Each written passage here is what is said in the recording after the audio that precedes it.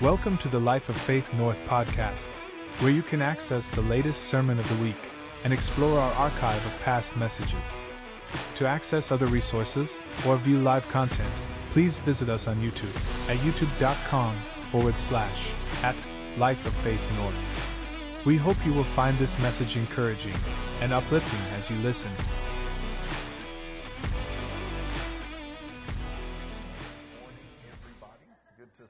Everyone this morning. Thank y'all for coming out on a Saturday and being a part of what we're doing. So grateful. Just on the housekeeping side, you are welcome to bring food and drink in here at any time.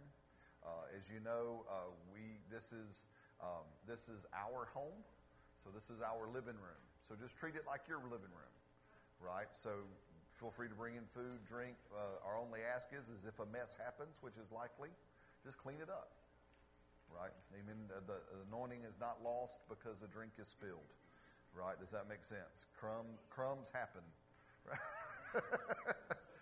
All those fun things. So please know all throughout the morning you're welcome to do that. Kind of how we'll work it out is I'm going to have the privilege of doing our first session. We'll go for about 45 minutes or so. Then we'll stop and take another break. Then Dr. Nick is going to get up and share what's on his heart. Then we'll take another break after that, and then we'll have a time for question and answers, right? So for today, if we'll do this, if there is a burning question about what we're talking about in the moment, please feel free to ask it, right? But if it can hold till question and answers, because we are going to have that time period, let's hold it till there. Does that make sense? Can we do that? Not that, and please hear me, not that we never mind the interruption. So again, if there's something going on and it's about what we're talking about here in this moment, feel free to ask it. We'll hit it and we'll move on, but we'll go into more depth during the question and answer time. And during the Q&A time, it'll be both Dr. Nick and I just having fun. So have some questions, right? Don't ask all your questions in the moment, I guess is also what I'm trying to say. Make sure there's some content for that third session. But how many of you enjoyed last night? Amen. How many of you're like me, you feel like you took a drink of water from a fire hose? Who is like that? Very good. Man, I'm just excited. Not just about the weekend, but more than anything about when we commit to the journey and the process of aligning our soul with our spirit, we actually see transformation. Right, and the reason, and let me just do it like this. We rolling, Josh? Let's just start. We're good to go. Lord, we love you so much. So grateful for today. Can we just lift our hands and just thank God for all that he's doing in your life? Amen. All that he's doing as we talk about this in your soul, in your heart, in your mind, in your emotions. Amen. Just say, Lord, thank you so very much. So very grateful. And now let's have a bold prayer. Can we do a bold prayer today? Amen. Can we say this all together? Say, Father, go further with me. Take me more. Take me deeper. Stretch me farther. Give me more of you. In Jesus' name. Amen. Does that make sense? So I say that because, again, so as we were saying, the willingness to be on the process of aligning your soul to your spirit. And I want to make sure we say it that way. Your spirit is complete in God. Your spirit is perfect. Amen. When you were born again in Christ, truly what God said through Paul in Romans, behold, everything that was old has passed away, and everything new has come. And what that newness is a new life of you being united to God. And again, just I know we have a few people here who haven't been. Remember, the goal of salvation was not to get you to heaven. I know that might be a shocker because of what we've been told. But the goal of Jesus coming to save us was not to get us to heaven. Jesus just made an obvious statement. He said, hey, because you're united with me, wherever I am, there you're going to be also. So if he is in heaven, I'm going to be in heaven. But if things change, as they will, Because you understand that what we know now as heaven, if I was to drop dead right now here in this moment, I would go to the presence of God in a place called heaven. But where I would go today is not going to be what's going to be for forever. Because the Bible teaches us that there's coming a time He'll make a new heaven and a new earth. Right? The old heaven and the old earth will be passed away and something new. And I don't have to worry about that because I'm with Him. So remember, the goal of your salvation was to unite you to God. And that's what happened to your spirit. So your spirit is directly united to the source of life itself, to the source of power itself, to the source of salvation itself. That is who you are. But our soul is to be aligned to that. Right? Our soul is what seems to make us disconnected. It's not that you're disconnected from God, because you are not. I want to make sure that's right. But it's the soul. It's something in my mind, my will, my emotions, as we said. It's something in my habits or my past memories. It's something in the meanings that I give those memories, something in my belief system, something in my personality is not in alignment with who I actually am. Right? And that is why this is so important. So I just want to say all that to say I'm so excited, not just for this weekend, but because you're willing to go on that journey. Because you're willing to say, Father, help me align my soul to who I actually am in you. Help me align my soul to who you actually are. Does that make sense?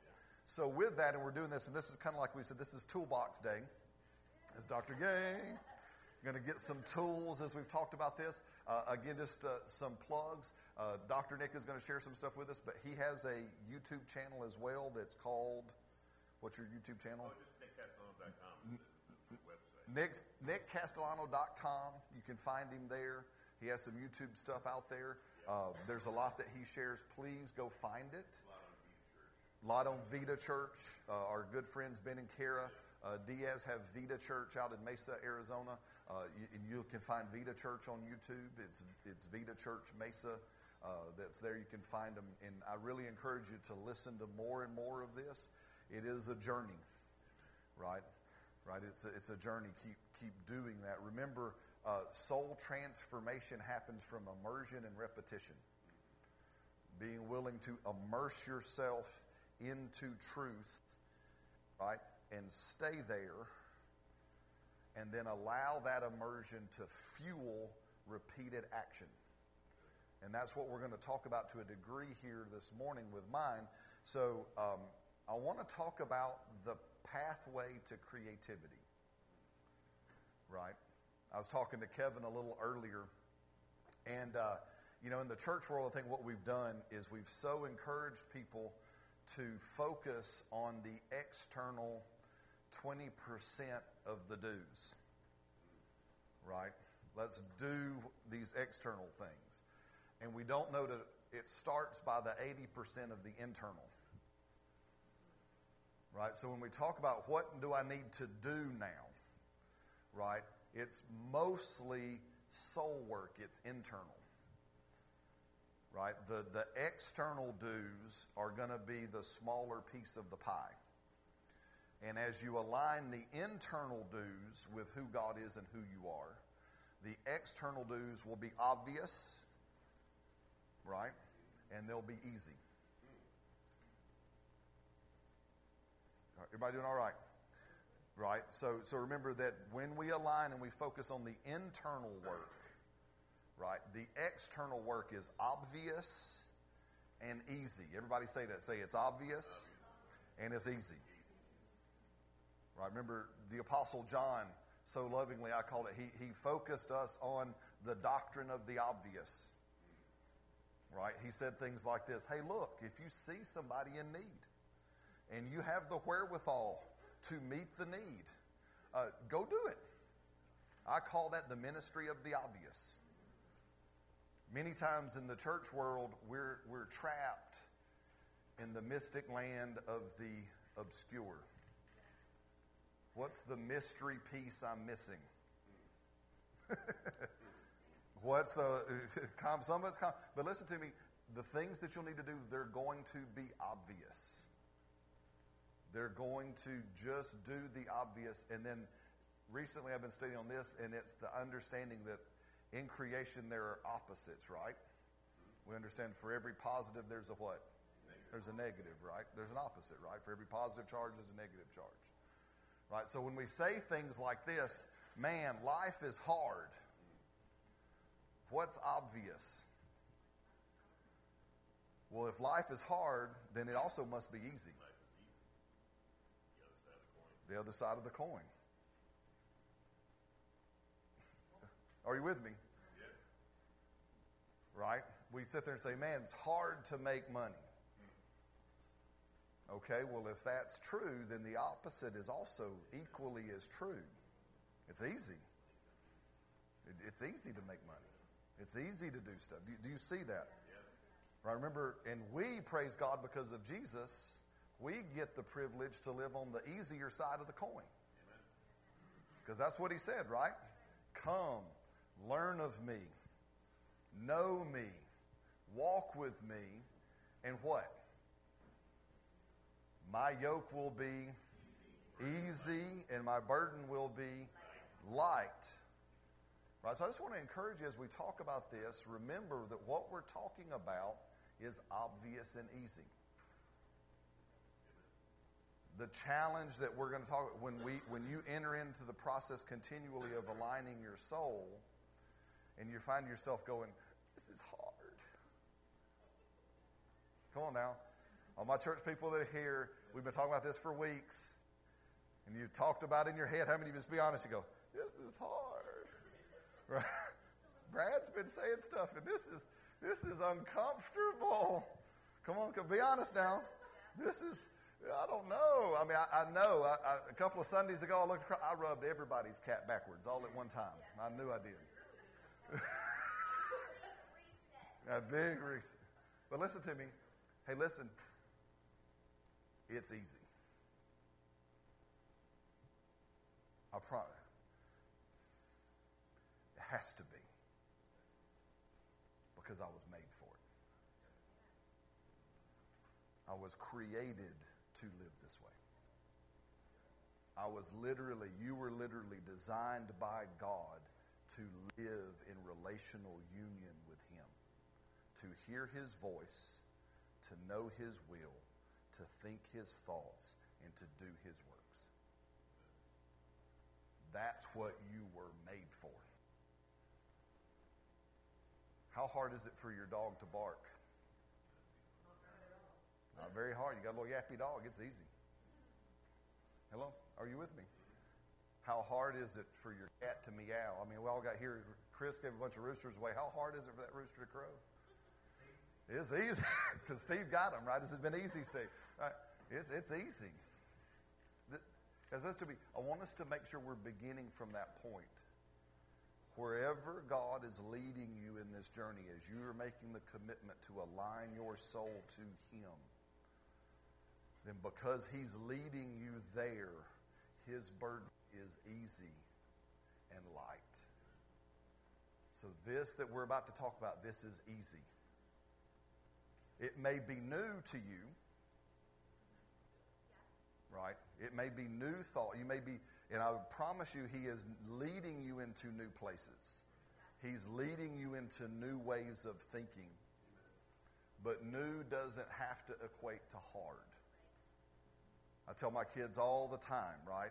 What do I say, kids, about school? It's not hard. It's just new. Dad, this math is so hard. No, it's not. It's just new. You've not done that kind of math before. We haven't asked you to add letters yet.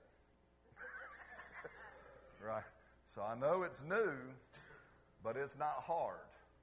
It's just new. So don't confuse new things with hard things.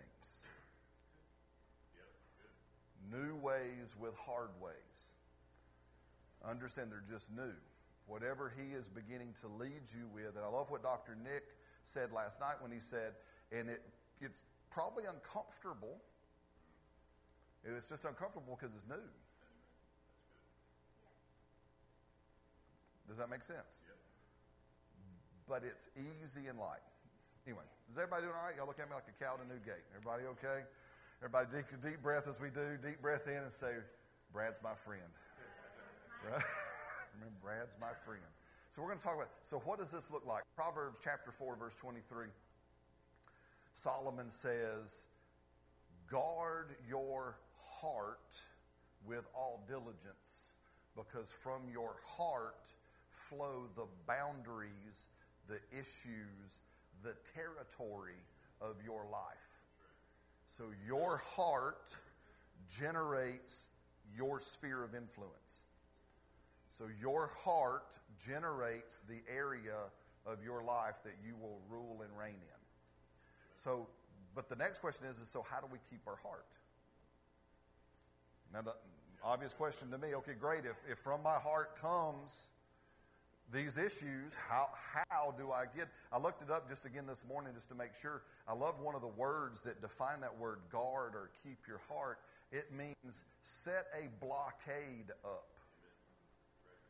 You know, we all have heard about that in military terms when they put up a blockade and they limit the flow of something in or out of an area or a city. That's what that word means. Put up a blockade around your heart. So we have to guard what stimulates us. We talked a little bit about this the last time I preached on a Sunday, so for some of you this may be review, but we got to start here for those that are new before we can get to where we're headed. Does that make sense? So everybody buckle up. Here we go. So we, excuse me. Thank you. I did what I told y'all not to do last time. I drank too much coffee this morning. Oh, confession time. Amen. But you have to guard what stimulates you. I'm just going to cite references, and we'll quote them in the Brad version of the Bible, and y'all can look them up in detail at home. Does that help us for time's sake? So in 1 Timothy chapter 4, around verse 13, the Apostle Paul, writing to his son in the faith, he says this. He says, till I return to you, guard, keep, give attention to reading, exhortation, doctrine, and the words that were spoken over you by the Spirit of God. What Paul is saying here is he says, son, and I would, Jesus says, till I return. So if we take Paul's words and think Jesus, hey, listen, Jesus says, I'm coming back.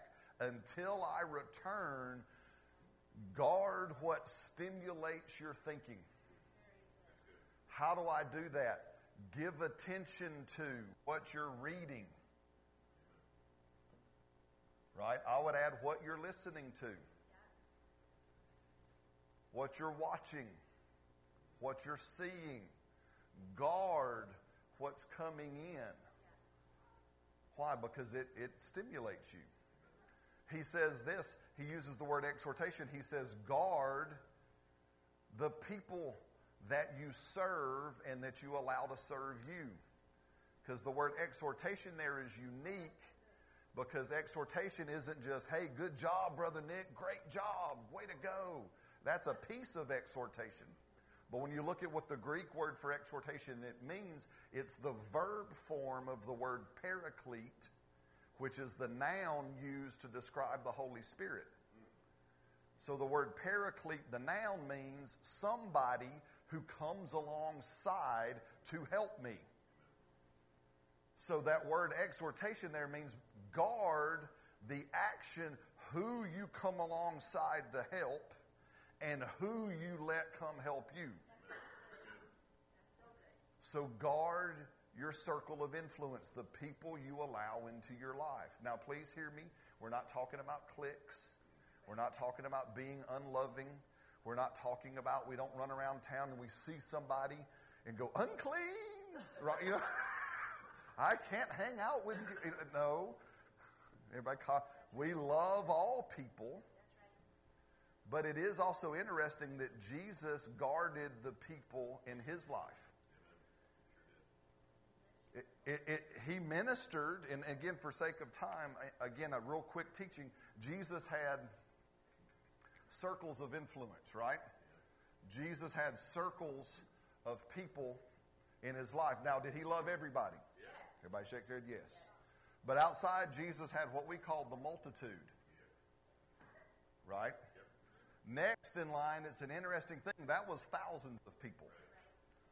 So his next ring in was the 120 that showed up on the day of Pentecost. So Jesus' circle of influence went from thousands to 120. Now it's interesting because psychologically speaking, now they know we as people in our soul, we have about 150, maybe 200 ports that we can connect people into. That you can actually psychologically have deep or relatively deep connection with. You only got about 150 ports. And when you fill up all your ports with people, if you want to connect somebody new, you literally got to unplug somebody old and plug somebody new in. And I'm just going to say this by the Spirit of the Lord. Some of y'all got some folk you need to unplug. Amen. Some of them have your last name. Now, you're still going to have to figure out a way to hang out with them at Christmas and Easter and other times, but they need to be unplugged from a realm of influence. You no longer need to draw influence from them. That's free. I won't even charge extra for that piece. Right? But it's interesting. So from the 120, we see that Jesus had 70. I'm going to need more circles. Amen. Jesus had 70 that were like the 12, it says, I believe in Luke, that he sent out by twos. Then famously, and they'll do from there, so we had the 70, then famously we had the 12. Those that were even closer to him, that he literally lived with on a daily basis. But then from there, Jesus had the 3. Now that was 3 of the 12. Now here's my point. Do you understand? Apparently Jesus was okay with having 12 really. I mean, number one, I heard somebody say this. Realize that Jesus had one of the greatest miracles that never gets talked about. Is that he was 30 years old and he made 12 really good friends. Right? That's a great miracle right there in our day and time, especially in the really they call it a pandemic, an epidemic of loneliness in our world. Right? So but apparently Jesus had no problems with having his 12 besties around and consistently going, Peter, James, John, you're with me. The rest of you get to stay outside. And we all chuckle because, listen, if I did that, there'd be people be mad at me. Well, Brad, you're playing favorites. And I am. Listen, and we'll talk about more of this. Then later, ultimately from there was the one. There was John. The only one that didn't leave him. The only one he gave his mama to. So apparently Jesus was okay to say there are levels of relationship you need to be aware of. Jesus guarded his relationships. Why? Because they stimulated things. They did things. He was on guard. You know the reason why he consistently took the 3 in when he left the other ones out? Well, they became leaders because of this, but they believed more. You remember it was Jairus' little daughter? She had died, and Jesus kicks everybody out but Peter, James, and John. Because he needed people that would believe with him.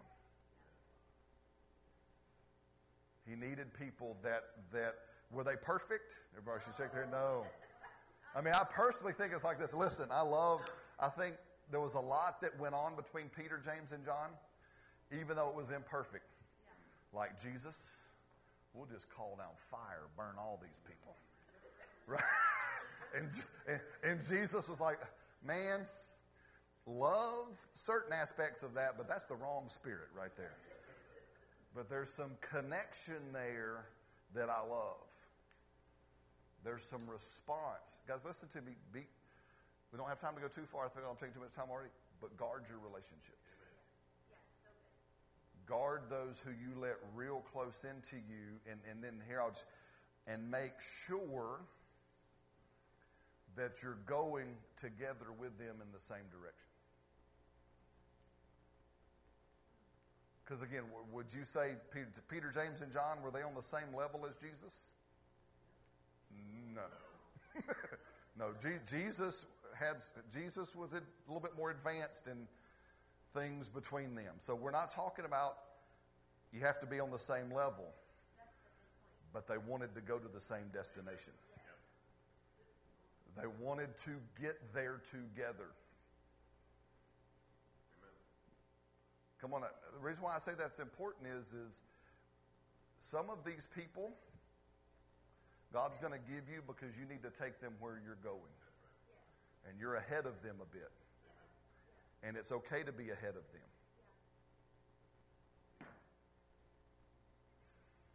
Come on, y'all pulling a lot of stuff. This is why what Dr. Nick said last time. We're doing this not because it's going to make your life better.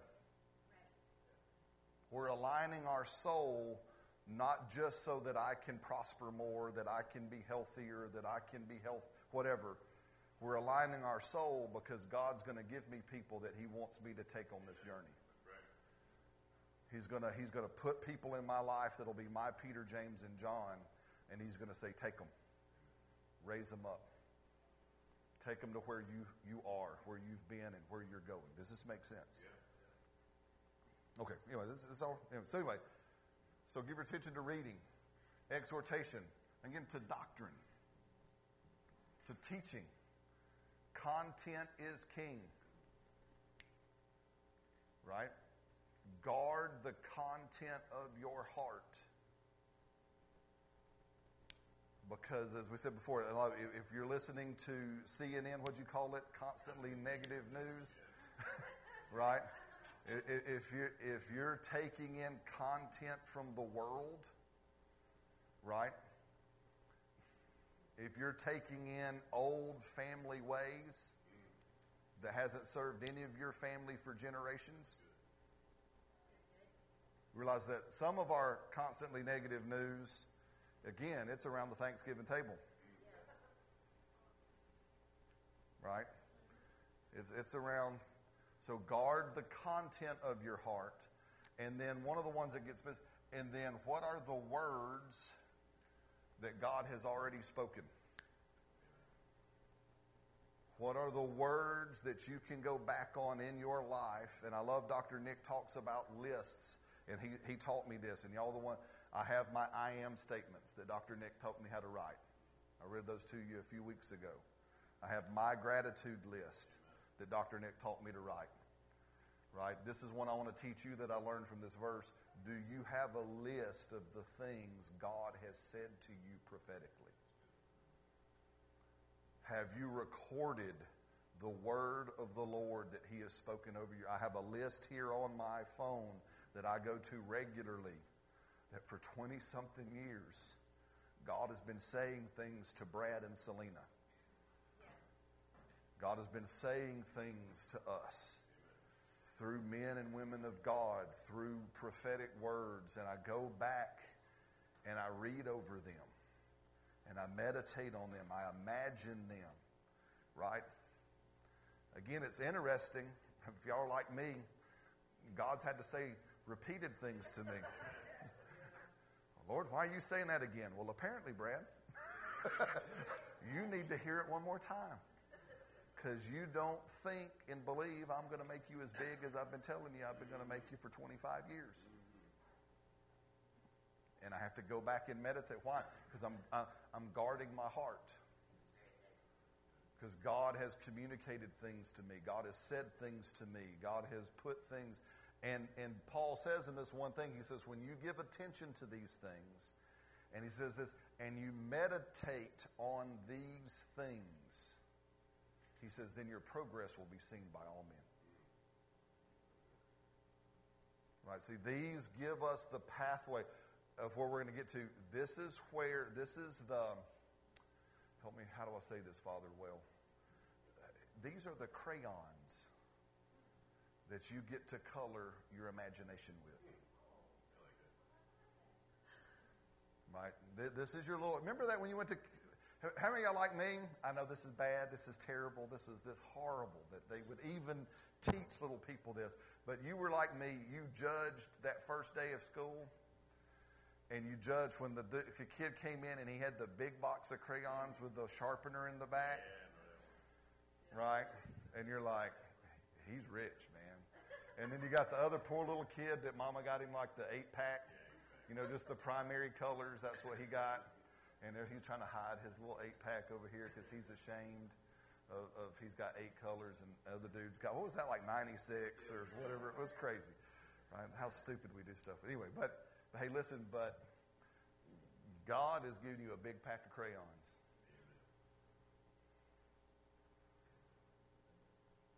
You get to build, he through these things, He's going to amplify your color palette. He's going to give you more tones and shades to draw with, to imagine with, to color with. So guard these things. Right? This man, how am I doing? Oh, wow. Got to hustle. So remember, so we guard what stimulates us. We guard what we give our attention to. Right? It says in Proverbs, just a few verses up in Proverbs chapter 4, verse 20, it says, son, give attention to my words. Right? All throughout the Bible, God says things like this. Put the word before you night and day. Let it be the core of your attention. Why? Because as we said last Sunday, what I give my attention to, I give my intention to. Attention always fuels intention. Attention focuses me and shows me what to do. Right? When we look at things like intention, that's James chapter 1, verse 25. When James says, those that look continually into the perfect law of liberty to do it. Right? And in that one verse, James says, when I give my attention to the word, the do will present itself. Listen, some of us have been asking God, what do I do? But I haven't given the word enough attention for it to tell me. I'm trying to short circuit the process. I want it microwaved, quick and easy. Lord, you just tell me and I'll do it. I won't. I just assume y'all are just like me. Can I do that? Amen. I'm just going to assume y'all are just like me, and I know Brad well enough to know that if you gave me just the quick and easy, But I also know me in that when I've given myself attention and I've focused and I've looked and I've had a hungry heart, right? Attention is fueled by hunger. Does that make sense? That's why it says if you desire the word as a newborn baby, that then the word will grow you. We miss the point of, yes, the word has life in and of itself, but it's the desire of the baby for it that causes growth as well. Does that make sense? Right? We've seen stuff and different stuff in my own life. You know, people suffer from certain illnesses and they lose the desire to eat. Again, I'll just be transparent in my church. That's my mom right now. She's been battling dementia, and it's apparently come up. She's just not eating anymore. And my mother-in-law says that's kind of normal. That's the disease. Do you see that, right? It's the whole, but that lack of desire to eat. See, attention is fueled by hunger. Many times we don't get the answers we want because I don't really want the answer. I'm just real happy where I'm at. I'm real comfortable. Life is good. Things going great. I'm just not hungry anymore. And if I'm not hungry, then there'll be nothing to fuel my attention. Right? And listen to me. Man, this is all right. Am I doing okay? Everybody smile. Look up real big. Y'all look. Is everybody following? Okay, good. Just making sure. Talk to me every now and then. Everybody, oh men, amen, oh me, something like that. Hey, but listen, one of the great things, and I've never said this before, so I hope somebody writes it down. So, we lose hunger the more we focus on ourselves. The best fuel for hunger is others. Right? I've noticed that in my own life. The best fuel is how do I grow for the benefit God has given me to serve others? God has given me people to serve. So how do I grow for their benefit? Others can show us where our shortcomings are, but I would want to twist that a little bit or flip that a little bit for you, my sweet girl. Others are the reason why God made me. And this is a whole nother. Remember, in what we call the kingdom of God, we began the journey having won the greatest thing, which is Him. Right? Paul said, I've gained it all. Have I ever told y'all that little analogy I've done before like this? When we were in Mexico a number of years ago and the Lord gave me this analogy. How many of you like me? You like tacos? Who's my taco people? I love tacos. Nothing like good tacos, right? Amen. Not from Taco Bell. I'm talking about real good tacos are amazing. So just play with me. Maybe it's not tacos for you. Maybe it's something else. But you got it. I'm going to use tacos as the analogy. So how many of you would go to a taco place and you would look at them and you go, you know what? All I want is the salsa. I don't want the taco. You can leave that in the back. Just bring me the salsas. That's all I want. Now, are the salsas good? Now, you go to a good taco place, and they got it's not just one. They got red ones and green ones and orange ones, and they got some made with peanuts, and it's good. The salsas, I'm not down in the salsas. But if it was just salsa, there I am with my little cup and a spoon, eating my little salsa, right? Is that going to be satisfying? Why? Where's the taco? Remember, Jesus is the taco.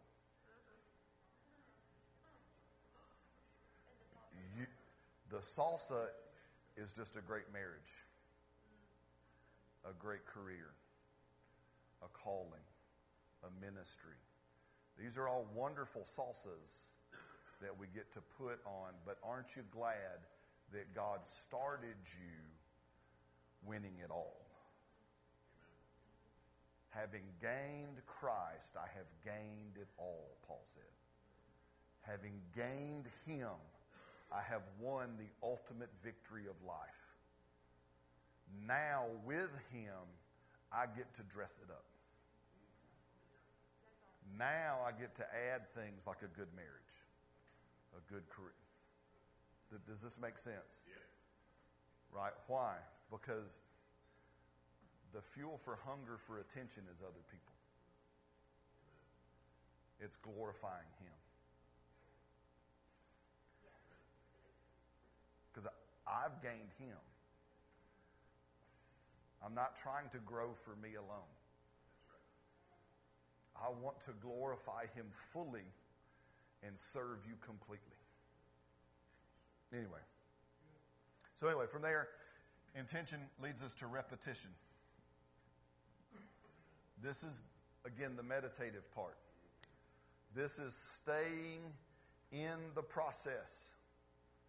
Do you see this? As I guard my stimulation, it fuels hunger and guides my attention. My attention leads me to intention. It guides my actions. And I rinse and repeat.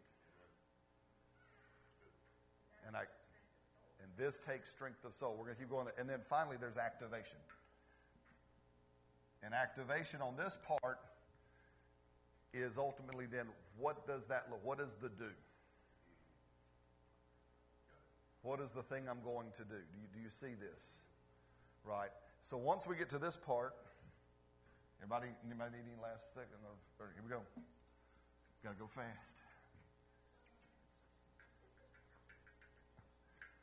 All right. Then that leads us to the actual creative process. All of those things, stimulation, attention, intention, repetition, activation, that's all part of that internal soul work. That's the 80%, right, that keeps going in that process. That's the daily. That's the fuel of my relationship with Him. And what those things do, those 5 things lead us to this. It begins the creative process, which always starts with imagination. And all imagination is, and I loved what Dr. Nick brought out last night, listen to me, is the ability to see something that is true and real in the spirit realm, in the kingdom realm. It's just not physically present right now. Amen. Imagination isn't fantasy. Imagination is fueled by all that we just covered, but it begins, again, with those things, it begins to color the picture of what's in heaven for me for now. You have to, again, that's the real essence of faith. I'm not believing God for something that does not exist. I'm believing God for something that exists in the spiritual. I just don't see it today. But it's just as real. Again, that's why we use constantly the analogy of a lady expecting a baby. I don't see it. I can't hold it. I can't touch it. I can't feel it. But it's real. It's there. It's just not been born or birthed or delivered yet. Does this make sense? So imagination is that part. So we might say it like this. Oh, I got to shift it. Thank you, Holy Spirit. Let's do it over here. So the thing is here's imagination. Hello, Ladybug.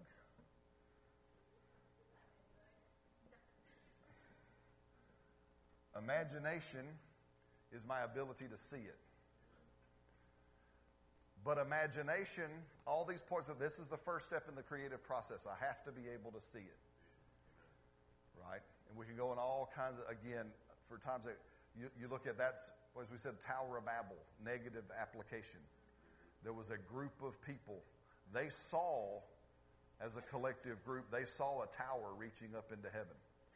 They saw that they made themselves a great place. They saw that they had done this on their own without God. They saw their own self.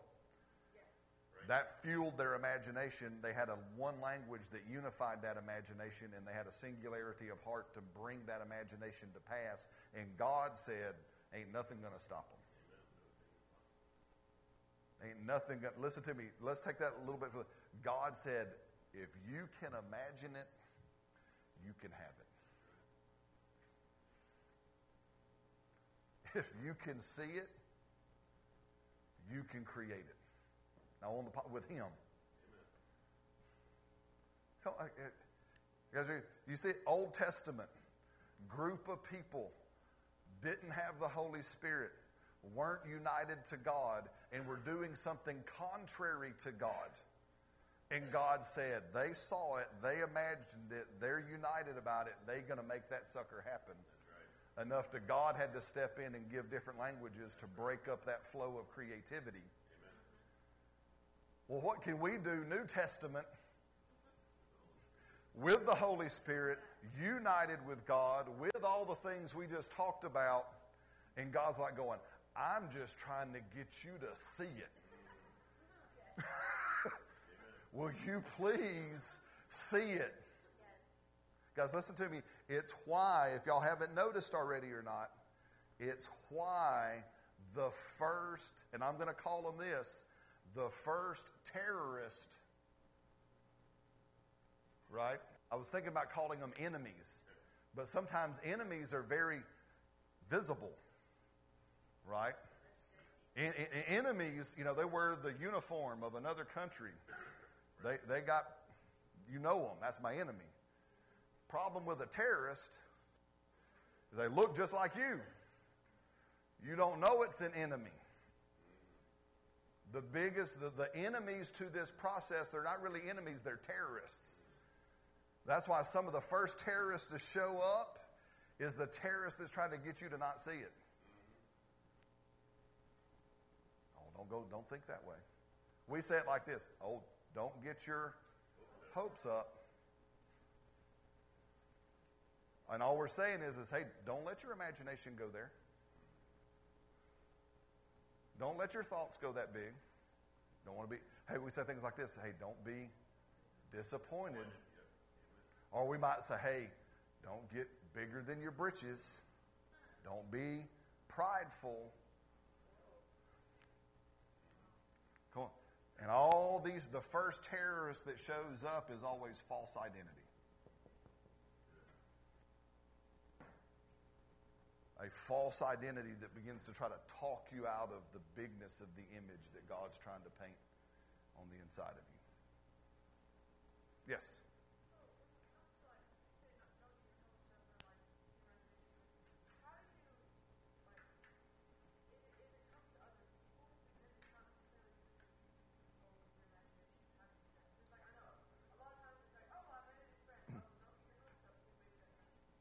Gotcha. Well, okay, here, I want to address something. I'm glad you brought this up because this keeps coming up more and more as we go. Listen to me. About 20%, and that's me being generous. Okay, I'm trying to be generous to the negative. See, I'm a nice guy, right? About 20% of our problems come from things on the outside of us. 80% of our problems come from the stuff that's on the inside of me. And I'm not sure why we're always determined to go to the 20% of things that I don't have any control over and say, now I'm going to let you have all control. Because it's scary to change. I'll give it to you. Does that make sense? But listen to me. That's part of, this is that false. And so listen to me, kid. For my kid, is this. If I call my kids kid, they'll just say, hey, kid, let's pay attention. Right? So to my kids, hey, kid, pay attention. Right? I know you are. I'm just playing. But is this, when you look at stuff, is, yes, you can't control whether or not that person is a good friend to you, but you can control you being a good friend. I can control me being a good husband. Can't control her, right? Can't make her be a good wife, but I can go, I will be a good husband. Right? I can't make you that belong to me. I can't make y'all be good kids. But I want to be a good dad. Does that make sense? Again, I'll pick on Tim. He's here. Can't control Tim being a good boss. Right? But I can be a good employee. I can be one. Huh? But you are. You are. That's right. And I love that. But you are. And I love it. You're a great boss. I mean, you're a great kid. She's a great wife. But I'm just saying, but listen to me, guys, but we do that. It's one of the first enemies that shows up. Wants to take us to the things that are outside of our control. And get all of my attention on, well, how am I going to fix the thing I can't control? I'm not going to look at the 80% of the stuff I can't control. I'm just going to go to the stuff that I think is outside of my control. If you can look at it and go, I can't control my friend. I can't control my this. I can't control that. I can't control that parent. I can't control that whoever. Yeah, you're right. You can't, but I can control me. So Lord, change me. Lord, work on me. Does this make sense? Yes. But anyway, so you have to see it. Imagination is the first part of the creative process. Then from imagination always will flow an idea. Yes. Uh-huh.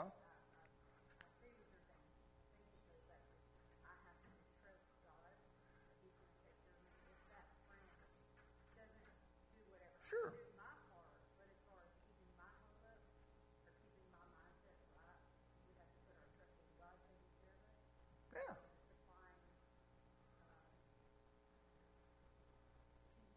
or Yeah. doing like that doesn't come from my friend necessarily. I mean, if they do something to disappoint, Yeah. we'll deal with it. Exactly. But I guess because I see what you're saying though, how do you keep being in a relationship with people when there is that? And you can't put your hopes on them because Well, wait. Okay. So let's talk about. Okay. So real quick, bring this back up again during Q&A because this is important, and I'll hit it real quick here, but we'll bring it back around because it deserves time. Because here's the real thing: the parts of life truly that we cannot control is other people. Right? Maybe the weather. Let's throw in the weather. I can't control. I mean, but Jesus. I mean, so so again, so if we really look, let's just go hard tax, right? I can't control other people because they have a free will. Now, some people that I can't control, I can't get rid of, right? Because I was born into them, right? I can't shake my brother off over here necessarily because he's my brother, right? Now, I got a great brother in case he's watching. But I mean, so is, he is amazing, right? So, but you see, there's some folks I can't get rid of. That's, again, it's a very little pool of people. Especially in our day and age when birth rates are so daggum low. Maybe back in the day when we were all having 14, 15 kids, I had more to complain about. But now we only got, maybe 3 or 4. That's a little bitty number of people that I can't get rid of. Almost everybody else in my life, I have voluntarily brought in. And the hard part is sometimes look at them, and especially for my loyal soul. Who's my loyal souls? Who's my golden retrievers here? I got my golden retriever personality folks here. I love y'all golden retrievers. We need you. Man, you are faithful, and you are there when you should be biting people. When there's some people, you need to look at that friend and go, you're fired. That's what goes back to our earlier, guard our stimulation, right? Some people we need to get rid of. Amen. And that's not an act of unlove. But some people, again, because there's interesting verses that say things like this. Paul, New Testament. Remember, he said, bad company corrupts good character. Amen. That wasn't, it possibly corrupts good character. It sometimes corrupts good character. It every now and then corrupt. God said, remember, you hang out with bad company, it will corrupt your character. Period. It's just, that's the way it works. That's why, again, parents, listen to me, parents, one of the greatest things we can do is help our children with their friends. Amen. Truly. More children are lost over bad friendships. And, everybody say and, remember there's two sides, and be daggum honest with yourself and go, and one of those is my kid. Crap. One of my, come on now. But you have sometimes that, as a parent, you have to look and go, what if my kid's the bad kid? Because again, you have to be, it's the both sides, right? Y'all have heard me say this for years, right? I don't assume that all of my children are saved. Not until they show the peaceable fruit of righteousness. Then I'll know they're saved. Until then, I love them, preach the gospel to them, help them, right? I mean, does that make sense? Yeah. This won't get too much time on that. I mean, I look at all of my children know that I will do two things, right? And y'all can all shake your heads. If I need to axe off a friendship, I will move us. Like they all know that, right? If there was somebody came in and they got real involved in their life and it was bad for their soul and I couldn't help them change, shift, shake, and it came right down to it, we would move. because I've looked at all of them and said, because your soul is way too important to me than my home, my house, my church, where I'm at, what I'm doing. If I need to move us to the middle of Alaska and we build a cabin because it will separate you from that person, pack your bags, Laura Ingalls. We going. We're playing Little House on the Prairie. And I also have looked at them and said, and if it's you're the problem, I'll keep you at home. And you'll get to be my friend for a while. And I won't let you go out with nobody. Why? Because nobody wants to hang out with you because you corrupting all their little kids. And as a parent, you have to be willing to stand on both sides of that coin and honestly go, that's what it is. Because some people in life need to be edited. Some people in life, you have to look at and go, I just not right now, maybe. I was going to say that. Sometimes friendships Yep. change and people change. So it's always dynamic and fluid. True. So what would have worked out for the first 5 years of your friendship, all of a sudden, Didn't. because everybody has free will and they're shifting and changing in a different direction, you just have to know this is always under observation. Does that? But again, so you remember, but I can be a good friend. Yes. I want to always end on that. Yes. We may be able to identify, but I can be a good friend. I can be friendly. Right? I can build my character where I'm a good influence. And guys, I'd like us to shift a little bit to that kind of stuff instead of always going, well, what about them? And say first, well, what about me? Can I be nice? Right? Does that make sense? Okay, real quick. Is that all right? So idea. So imagination always going to leave you an idea. What an idea does is an idea, right? Imagination is you see it. An idea is you begin to think it. You begin to put some things in place and think it. Do you see this? Yep. And then from there, but the terrorist of the idea is always going to be, hey, just go small.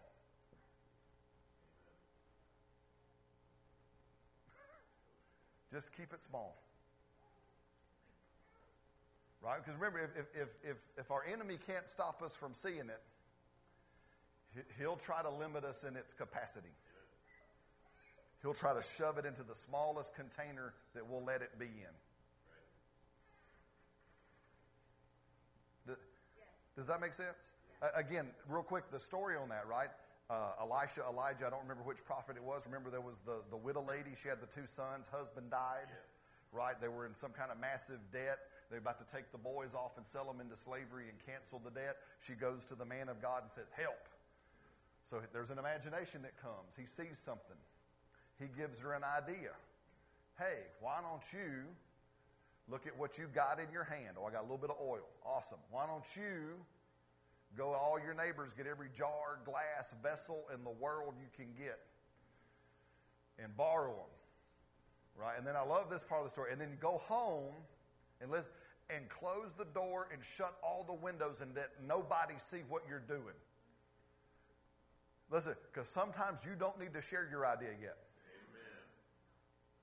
Because you'll share your idea and the neighbors will go, well, I've never seen that work before. Amen. That's stupid. Why would anybody do that? That's crazy. Hey, listen, I'm learning, guys. If my idea is marching against the greater flow of culture, it's probably a great idea. Right? So, close it, but they start pouring oil in jars. What limited the idea?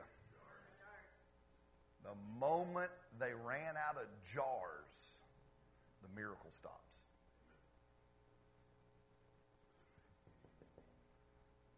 If they'd have had another dozen jars, God had filled them too.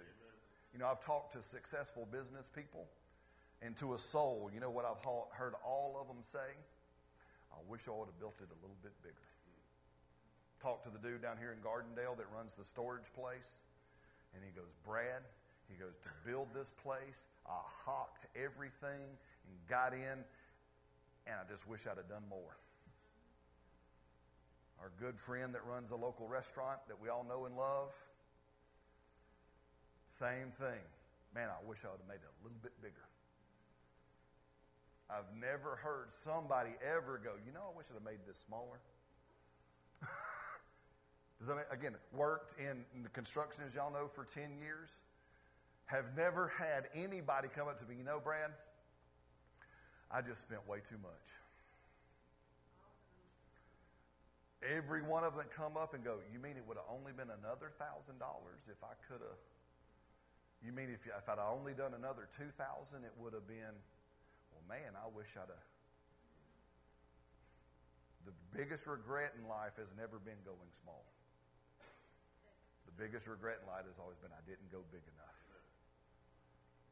I didn't let myself process and think, because the terrorist of your idea is keep it small. Right? Finally, then implementation. And sorry for my writing. I'm in a hurry. Thank you, Dwayne. You get that from me, and I'm sorry. And so the next one is implementation, right? So you see it. So from imagination comes an idea. From an idea comes implementation. Implementation is we saw it, we thought it, we began to plan it. Right? We began to put flesh on it. We began to, in this whole process, think, okay, how am I going to do this? What's step 1? What's step 2? What's step 3? How are we going to implement this thing? How are we going to launch it? The terrorist to implementation is always this: I can't do that.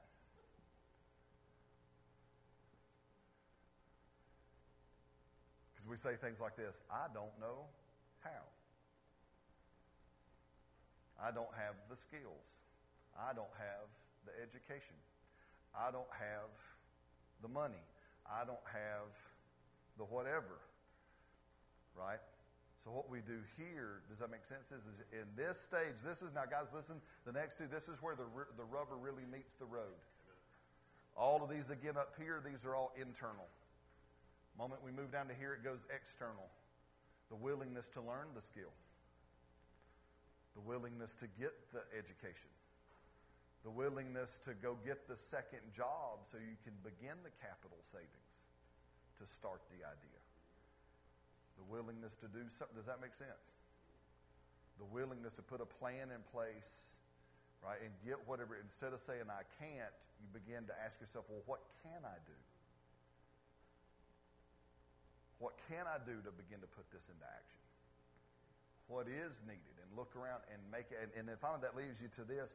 Back to a word we used before called intention. Right? And intention is simply, again, so we saw it, we thought it, we planned it. Now we're going to do it. Right? Now we're actually going to do this whole process. And guys, and we'll get there in church if you want to come back, and it's at this stage where we move into the next level of soul alignment, and it's the one we call will. Right? All up until now, we've been talking about our thinking. Now when we come down to here, we shift to another aspect of our soul, and it's the will to do it. Remember, Paul said, he said, God gives you both the will and the do, or the ability to accomplish His good pleasure or His plan for your life. It's interesting that God says He doesn't just give you the power to do it. It's interesting that He says, I have to make sure you've got the will to do it.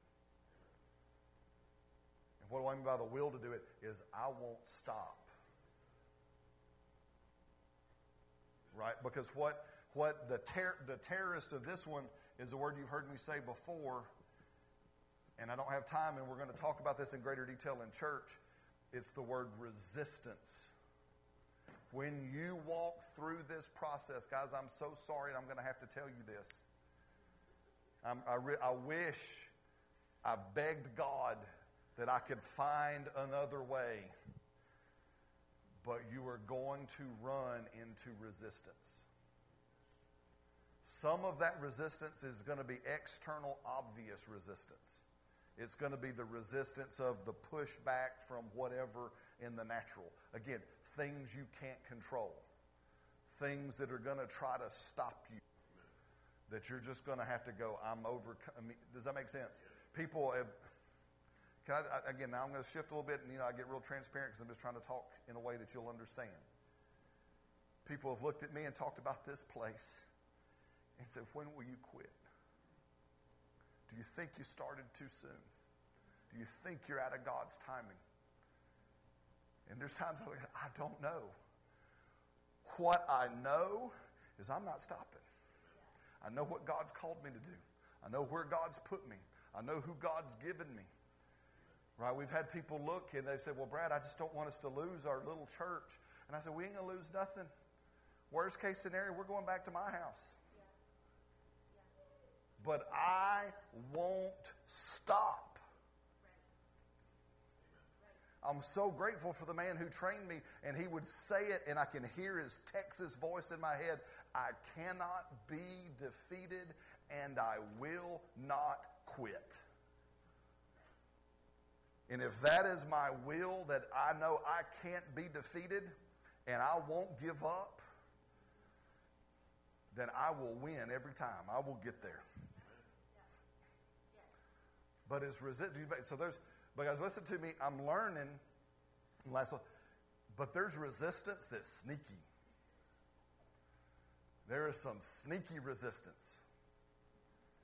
And it hides behind words like, I'm uncomfortable. Does that make? Try not. Does that make sense? Don't feel safe. Sneaky resistance. And again, I want to challenge y'all. Find me one verse in the New Testament where God promises you safety. It ain't there. I love a local hero of ours here, born in Alabama, Helen Keller. Remember Helen Keller's story? What was Helen Keller's challenges? Remember, she was blind and she was deaf. And Helen Keller, my favorite quote of Helen Keller, she said this. She says, safety is a myth. She says, the creatures of nature do not know it, and most of the sons of men do not know it. So a blind, deaf lady from Alabama said this, life is either a daring adventure or it's nothing at all. So I'm like going, and I can see and I can hear. I got all my uses and all my faculties. What am I whining about? I mean, does that make sense? Again, I encourage you to go, I don't know why I'm on go YouTube his name. His name is Clint Dyer. Clint, D-Y-E-R, or D-I-Y-A, Clint Dyer. He's from Gunnersville, Alabama. Man was born with no legs, missing his left arm, and his right arm is only 3/4 long. It ends just past his elbow. And he goes, and I want to be a professional bass fisherman. And you look at his story, and he'll tell you he's a believer. And that was his dream. He wanted to play pro bass, do pro bass. But the challenge with pro bass fishing, nobody can tie the lure on for you. Nobody can take the fish off for you. You got to do it all yourself if you want to qualify. So the man taught himself how to tie on lures with his mouth only. How to cast and reel a rod with his 3/4 of an arm. Does that make sense? He's fishing in Alabama. Everybody say Alabama. It's hot. He ain't got a whole lot of his body, so he overheats. It's one of the problems. So his boat mate, you know what they do? When he gets too hot, they yeet him into the lake. And little 3/4 arm dude swims around a little bit, cools off. They pick him up by his 3/4 of an arm, put him back in the boat, and he goes back to fishing. Why? because he wasn't going to let resistance keep him from doing what he saw, what he thought about, what he planned to do and figured out, and the skills he learned to do it, because he had an intention that he will play the pro bass circuit. Because there's sneaky resistance in there that we have to be aware of. I'm going to encourage us, because I'm learning, when I get uncomfortable in my soul, and I can look around, and I can realize, okay, it ain't nobody else. It's just me that's feeling weird. Because I look around in my life, and my wife is cheering me on.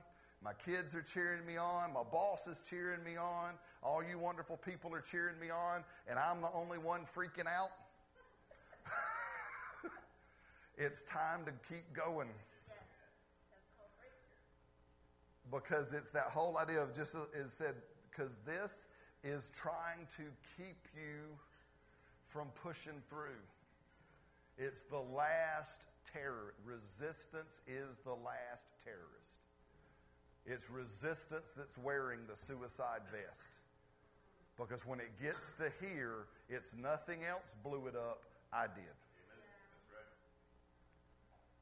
Because I came to a place where I quit. And I backed up and I backed away from all that. Now, again, y'all please hear me. All of this is all fueled on because God's talking to me. Yes. I'm not doing any of this process absence of Him. Amen. Right?